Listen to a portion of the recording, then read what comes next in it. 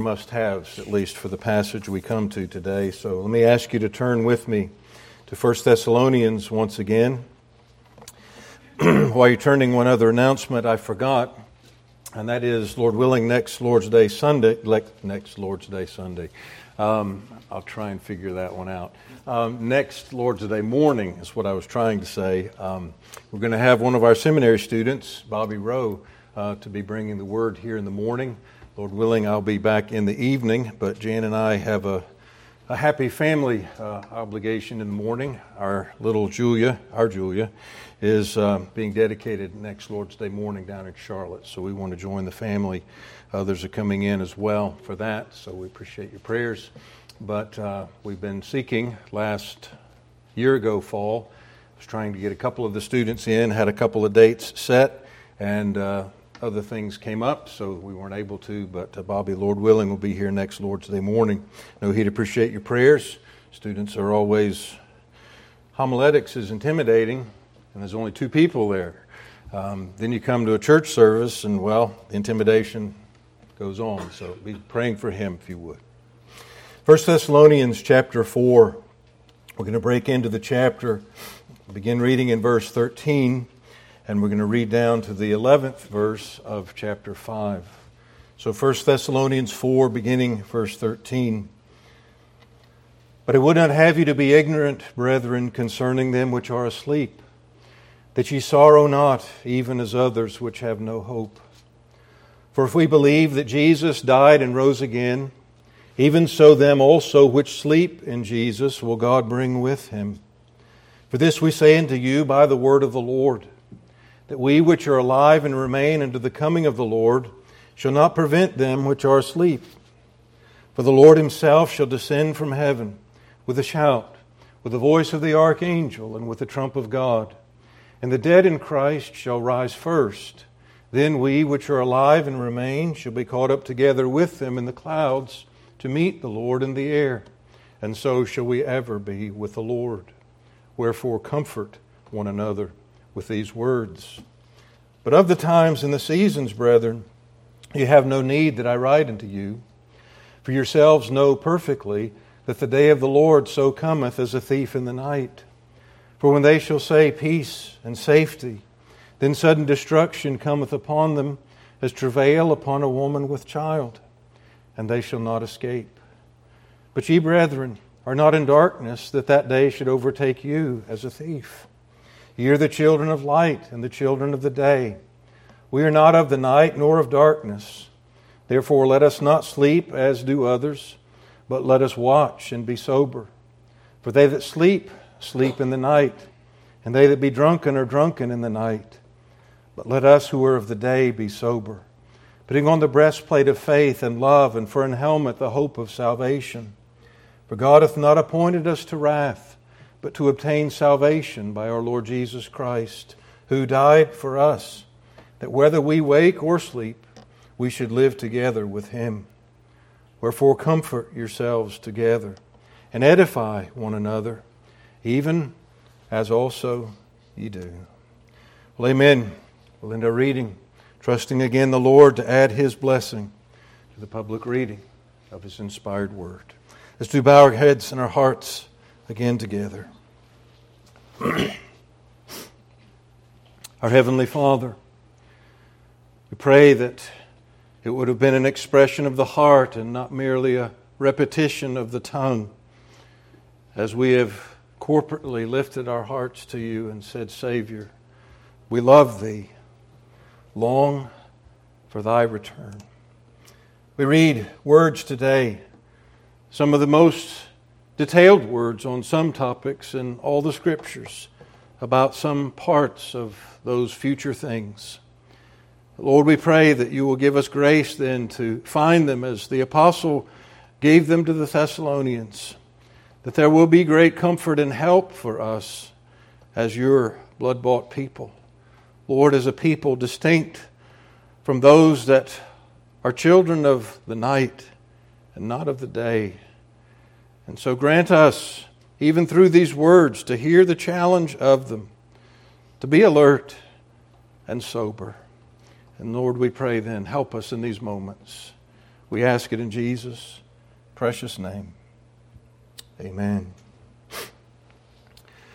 Paul's letter to the Thessalonians, particularly 1 Thessalonians, is among the earliest of his writings.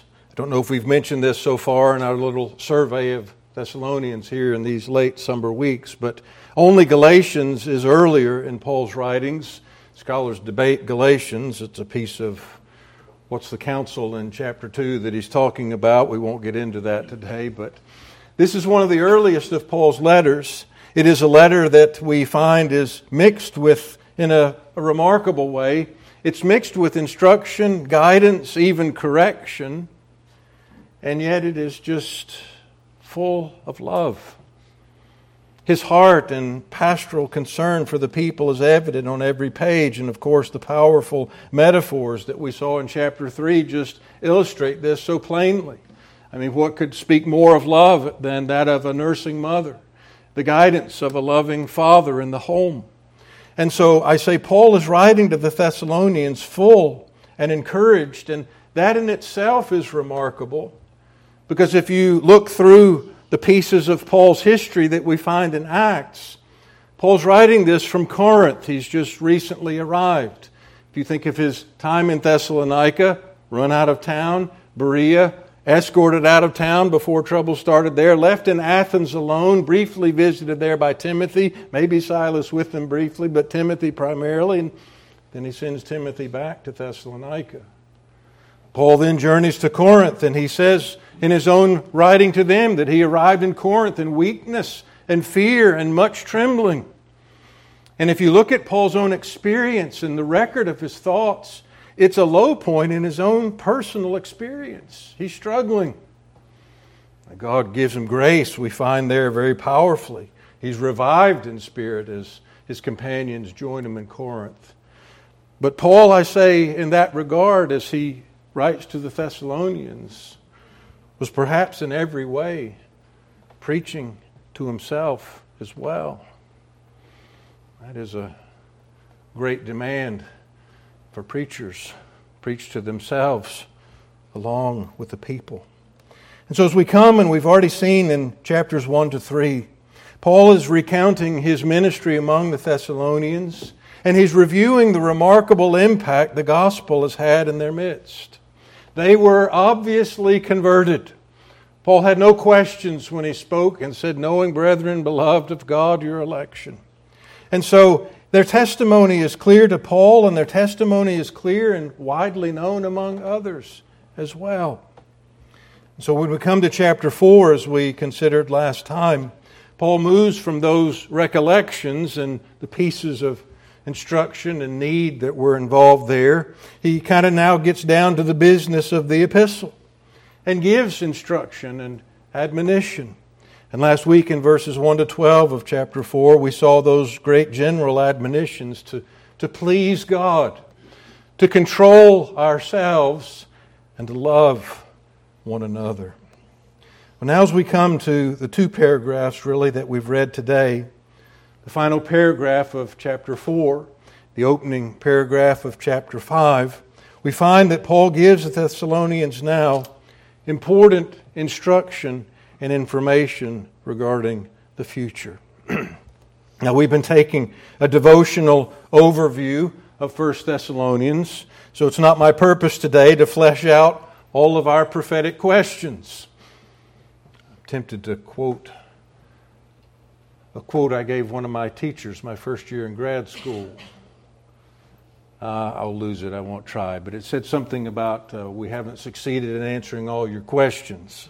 The answers we've turned up have only served to raise a whole new set of questions. In many ways, we're just as confused as ever. But we believe we're confused about more important things.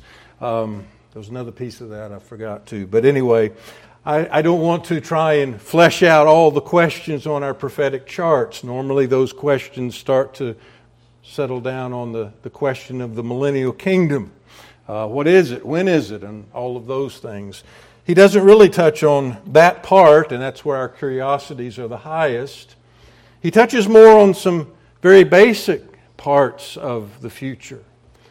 There is a part of this that the Thessalonians were well aware of. Chapter 5, verse 1 opens up with a section. He says, there's something that you know very well, the times and seasons, brethren. You have no need that I write unto you. And there's one certainty with regard to the times and seasons. We can say, as Paul, in some ways we could paraphrase here, says, we know that we don't know. We don't know the times and the seasons. We do know that it comes as a thief in the night, as we'll see. The first paragraph, the last part of chapter 4, though, is a piece of it that the Thessalonians did have some questions about. Paul wants to be sure that they understand, and so he says in verse 13, chapter 4, I don't want you to be ignorant about this. It seems that the question that the Thessalonians had and presented to Paul, perhaps through Timothy, was a question about, obviously, those that have departed. What about the brothers and sisters that have died? I thought about that, just the mortality in the ancient world.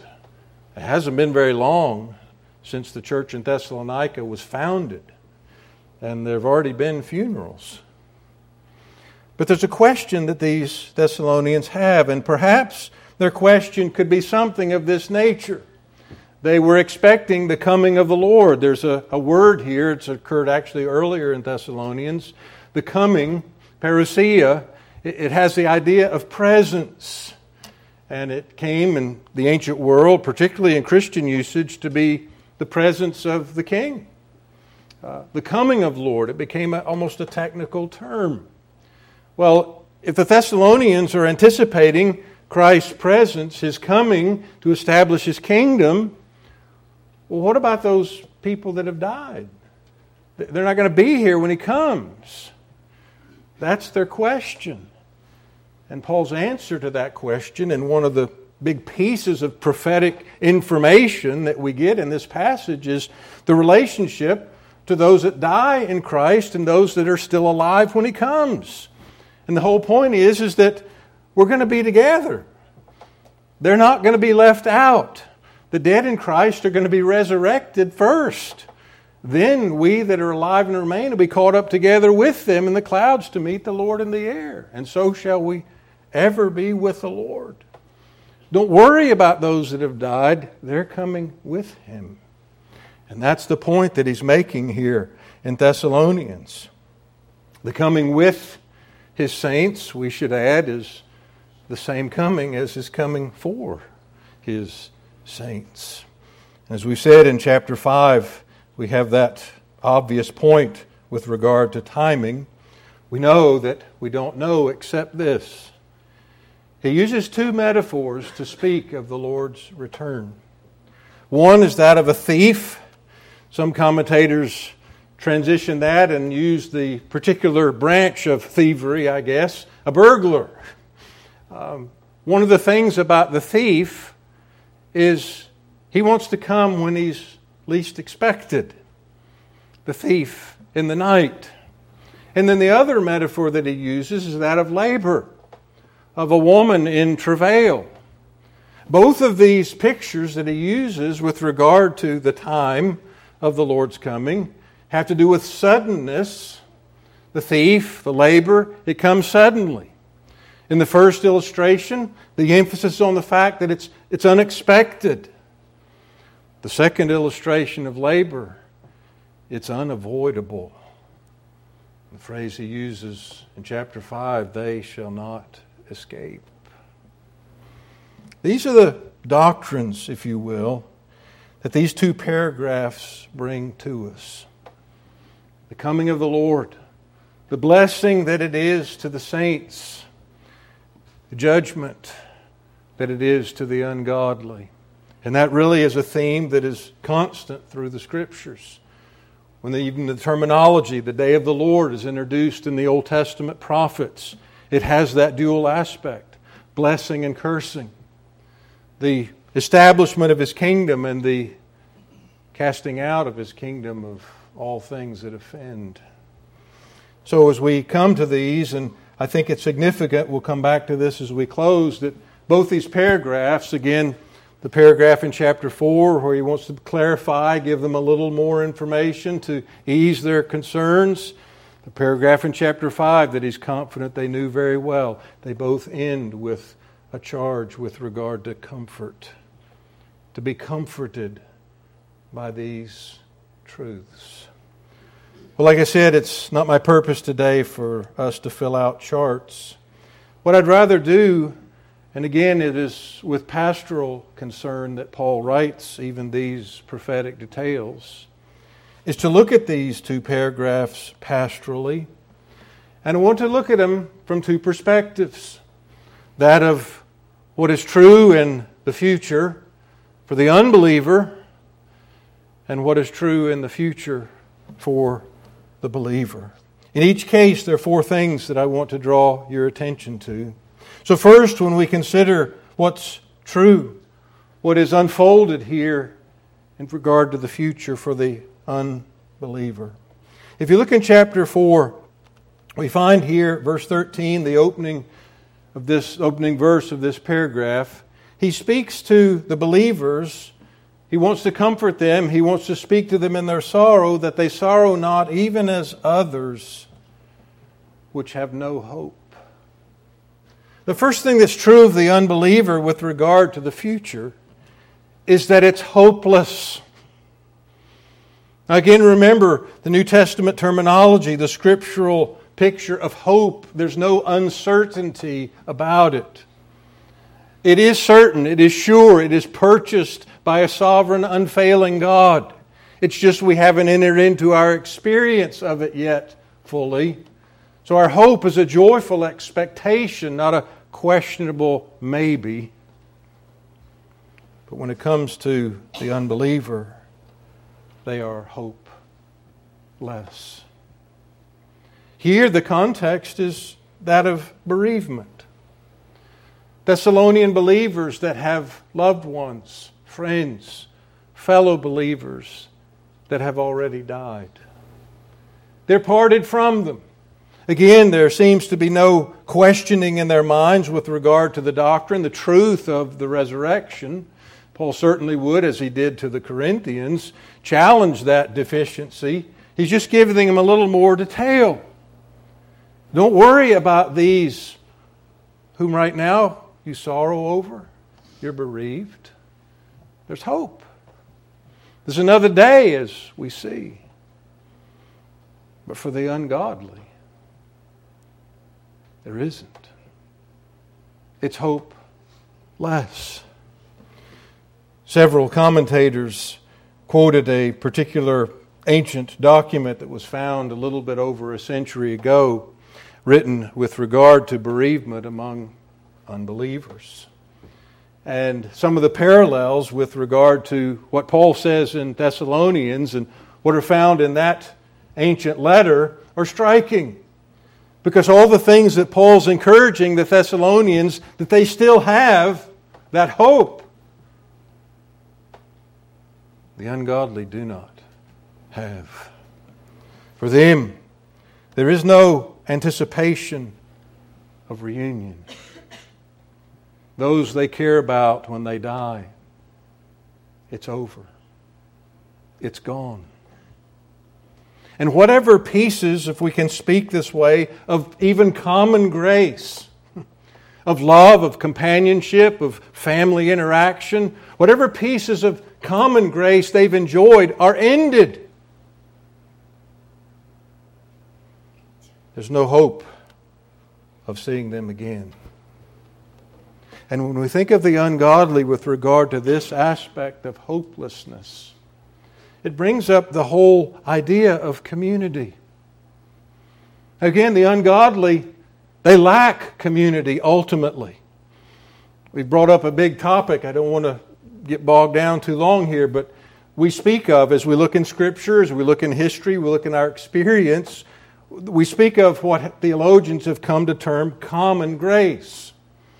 A rough definition of that is every good thing that the ungodly receive from the hand of God, short of salvation. They can enjoy a bright sunny day. They can enjoy a happy home. a lot of pieces of life they can enjoy, but yet falling short of salvation. Those graces are incomplete now, and they're over at death. We are creatures that are created for community. We were created in the image of God, given capacity to enjoy Him, given capacity to enjoy one another. And what is the moral law of God? But that's summarized, we read in Galatians today, in the one word of love. To love God. To love our neighbor. To be loved of God. And be loved of our neighbor. And how sin impacts that in this life. And how ultimately, in a lost eternity, in the full experience of the death that sin is, all hope of community is gone. Christ speaks of outer darkness, of wailing, gnashing of teeth. They may joke in the bars, yeah, I'll go to hell, but at least I'll be among friends. Companionship will be absent. Love will be absent. The future for the ungodly, I say, is one first of hopelessness. The unbeliever is hopeless. Secondly, the unbeliever is deceived. If you look in chapter 5 and verse 3, we read, "For when they shall say peace and safety, then sudden destruction cometh upon them, as travail upon a woman with child, and they shall not escape." Now, as I said, we're not going to try and flesh out all the particulars and our other questions that obviously are supplemented by other prophetic portions of Scripture. But they say here, Paul says here, they shall say peace and safety. Peace and safety, and crying out, claiming that, has been a common error among the ungodly throughout history. If you go to the Old Testament prophets, when they were speaking of the false prophets, what did the false prophets bring to the people? Peace, peace, when there is no peace. God's judgment, His chastening of the nation, the captivities were before them. The prophets were warning them, and the false prophets were saying, it's okay. Don't listen. These are the radical guys over here. Don't listen to them. Peace, peace. There is no peace. Well, here, Paul speaks in the New Testament of a future day. He's writing to a Gentile church, dealing with the Gentile ungodly that surround them. It says, when they shall say peace and safety, they're deceived. Paul says elsewhere, with regard to the ungodly and our condition prior to our conversion, deceiving and being deceived. Well, what a sad picture of the realities of this life. Deceiving and being deceived. Everywhere. Everywhere. There's a particular deception that Paul referenced in the second epistle to the Thessalonians of a delusion that will come upon the ungodly in the latter days. And it's a delusion that is striking, because it's not merely the delusion of self-deception and the listening to false prophets. It says there, God will send them strong delusion that they should believe the lie. When you think of the deception, you think of the wonders. There's a dual perspective The ungodly, can we say, are deceived from two vantage points. The man of sin we read in Thessalonians, we see also in Christ's Olivet Discourse. He will be able to send forth strong signs, lying wonders. I've said often it's a sober reality that there may come a day for the Lord's people in which we will have to discern between things that are genuinely supernatural but yet not of God. And here, I think Paul alludes to that day when under the delusion of the man of sin, the lying wonders, will be added a chastening judgment of God, that He will send them delusion, that they would believe the lie. I've said often there's a text in the Olivet Discourse that to me is one of the most sobering and yet most comforting verses in all the Bible at the same time. The deception will be so great, if it were possible, the very elect would be deceived. So when we think of the future, it's just an amplification of the present with regard to the ungodly. They're hopeless, they're deceived, and thirdly, we could put before you, they're careless. In chapter 5, Paul, as he begins to enter into a distinction between those that are children of the night and children of the day, he gives two pictures, those that are asleep and those that are drunk. It's interesting, Paul uses a different word here when he's talking about the ungodly for being asleep than he uses for the godly in chapter 4 about those that have died in Christ.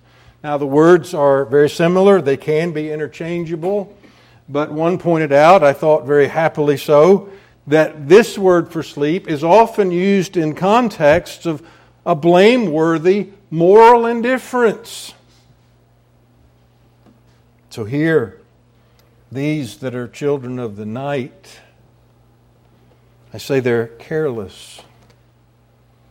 They're asleep.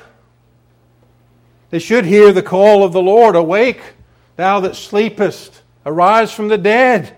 Christ shall give thee light." But no, they sleep. And then he enters into that further picture of drunkenness. What a common historical sin.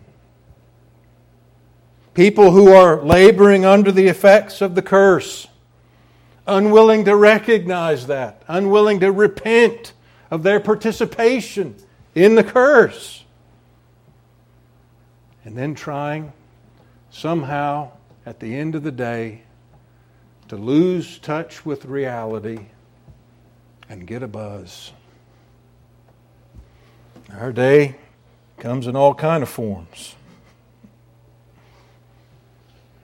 The ungodly, who should be concerned about the future, who should be burdened about eternity,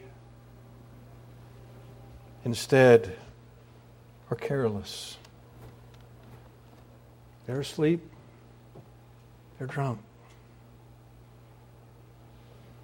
Fourthly, when we see what is true of the ungodly in regard to the future, they're condemned. Condemned. Verse 3 of chapter 5, they shall not escape. And verse 9, God hath not appointed us to wrath. Well, the obvious implication here is what Paul so plainly states in 2 Thessalonians 1.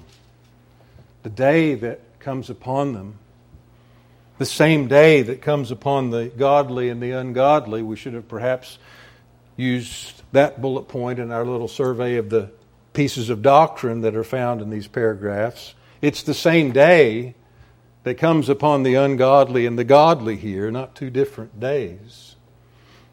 But the day that comes upon them is a day of wrath. Wrath and destruction belong to the ungodly with regard to the future. They're condemned.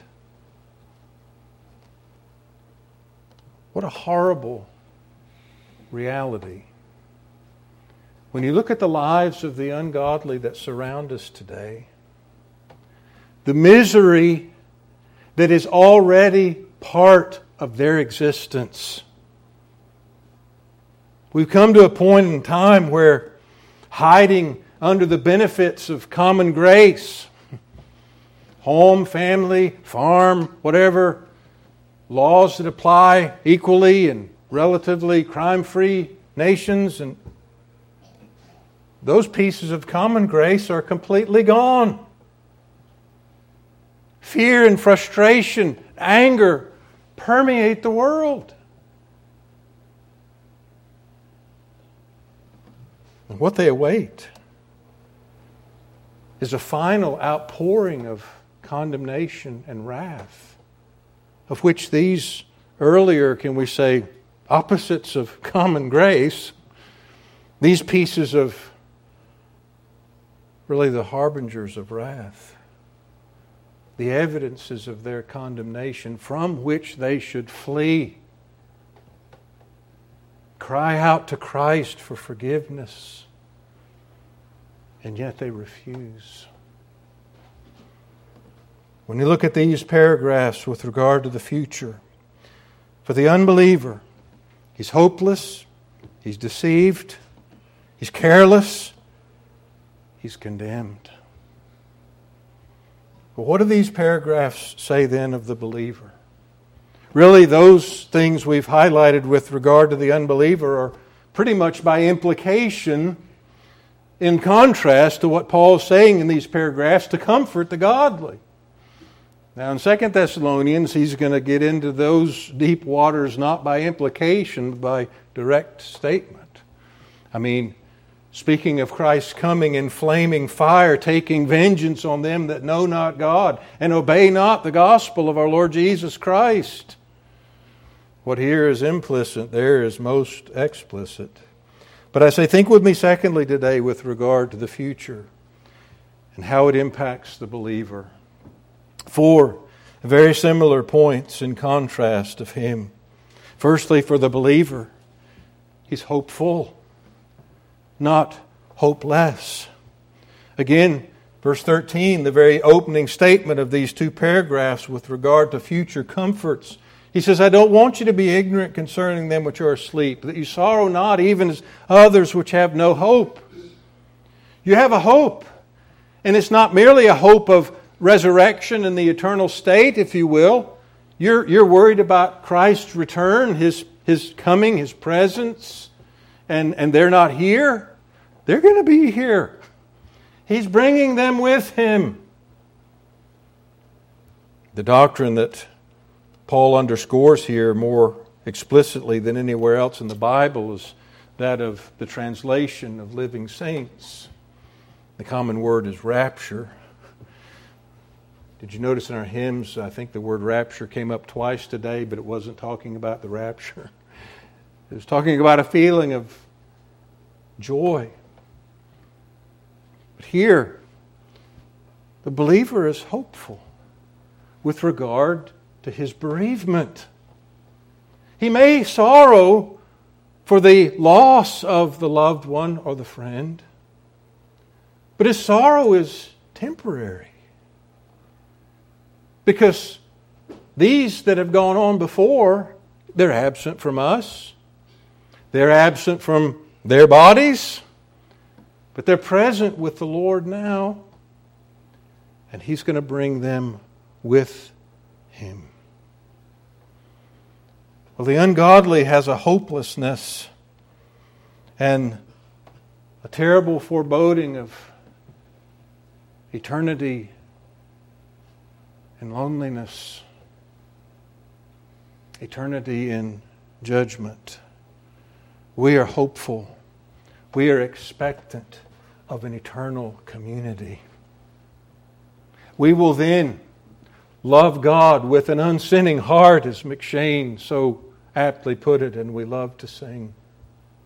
We will then love our neighbor with an unsinning heart. And our neighbors will love us with unsinning hearts.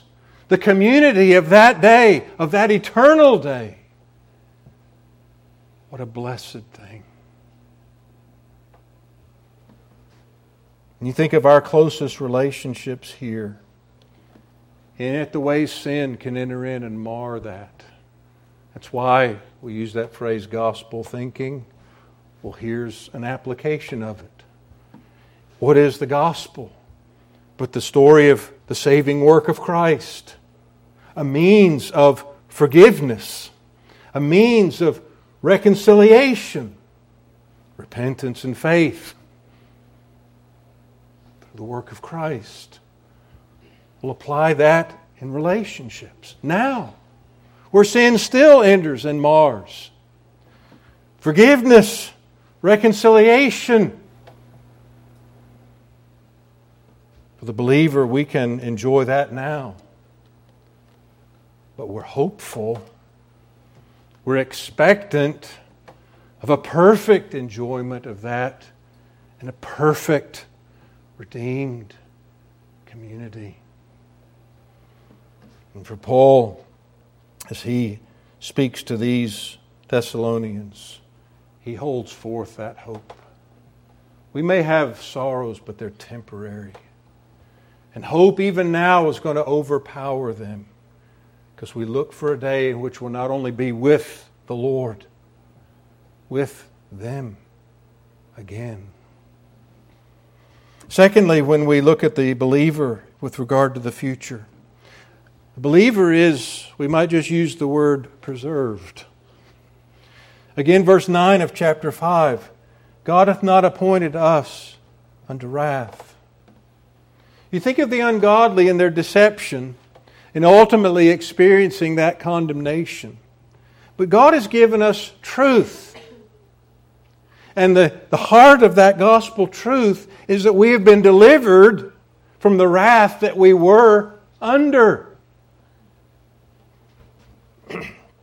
Verse 9 is perhaps a favorite of the pre-tribulationists. They're trying to work out their theology, and they use the word wrath here in this verse as a description of the 70th week of Daniel, and we can't be here because you guys mostly know the story. I think they grossly underestimate the scope of verse 9. This is not absence from the earth during a time of trouble. This is delivered from eternal wrath. What's it contrasted with? To obtain salvation by our Lord Jesus Christ. What do we expect? Preserved from wrath.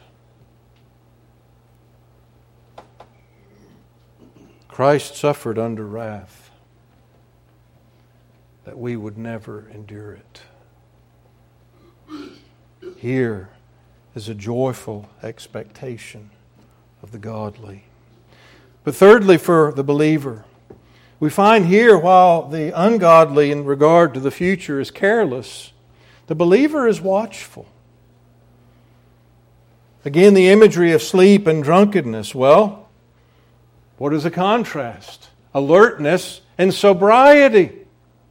That is what belongs to believers as we look toward the future.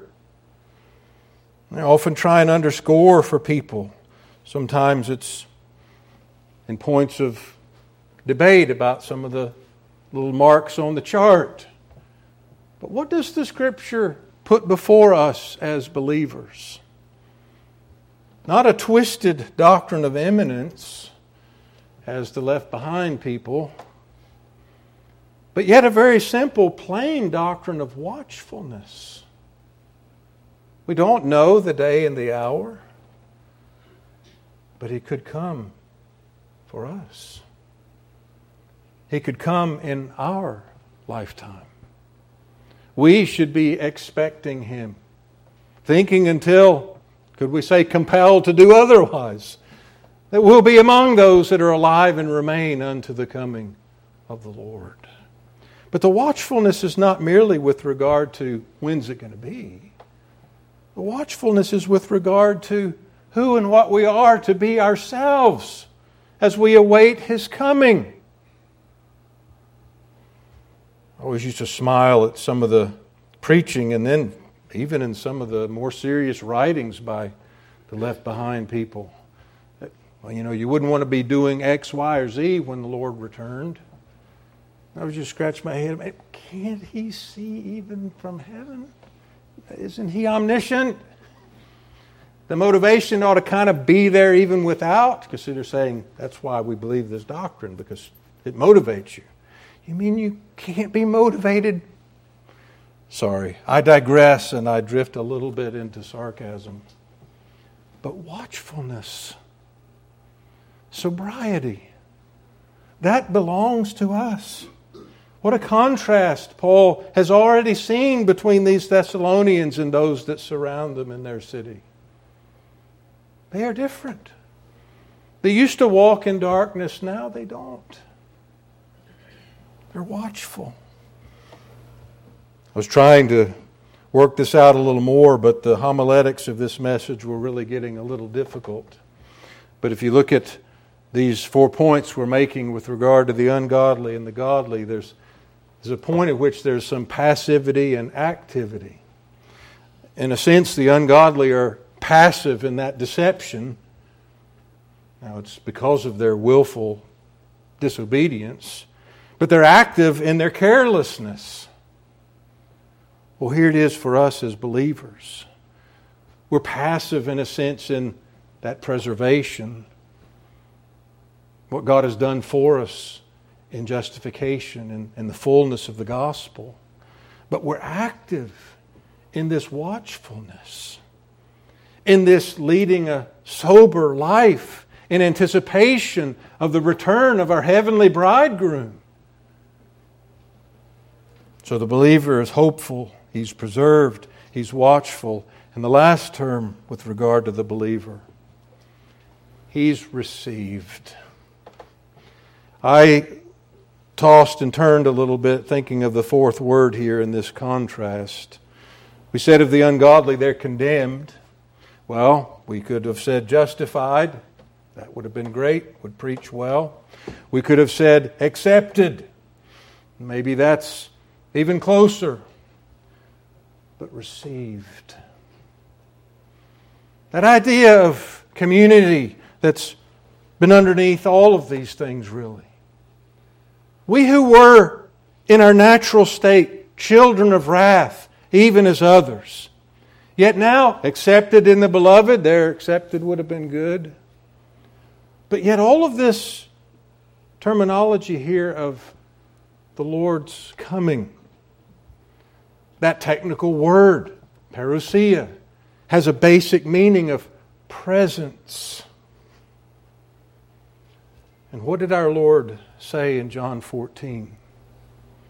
I go away, I will come again and receive you unto myself. That where I am, think of those words. The ascended, exalted Son of Man. Where I am. Where I have purchased a right to be. There you may be also. So shall we ever be with the Lord. While the ungodly are condemned, the believer is received. Is it any wonder in these two paragraphs, one where Paul wants to give them a little more detail with regard to their question of those that have gone before, the other with regard to things they knew well, the events of the Second Advent. Both paragraphs end with comfort. It's added to it in chapter 5, verse 13, or 11 rather, edification. But the word of comfort in chapter 4 also has something in it.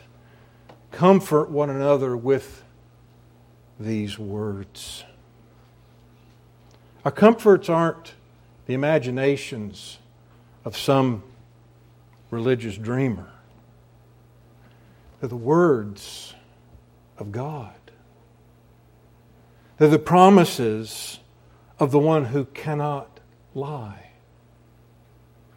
And so when we look at bereavement, when we look at our pilgrim journey, when we look at the last days where for the ungodly it is all darkness, for us it is all day. And the result is not merely then, but now, comfort one another with these words. Let us, yes, as we have our questions and anticipations with regard to the prophetic Scriptures, let us nonetheless see the plain gospel truths that are evident. And let us be comforted that we will forever be with the Lord and with His people. Let's bow our heads together. Our Heavenly Father, we do come with grateful hearts and pray that we have not sung hypocritically today, Savior, we love Thee. And so grant us, even in these words that to many of us are quite familiar words, but Lord, let us see gospel comforts in them, be sobered by them, and even be encouraged as the Thessalonians to share that word of how to escape the city of destruction and be put on the path to the celestial city. Lord, bless these meditations to our hearts, we ask. In Jesus' worthy name, amen.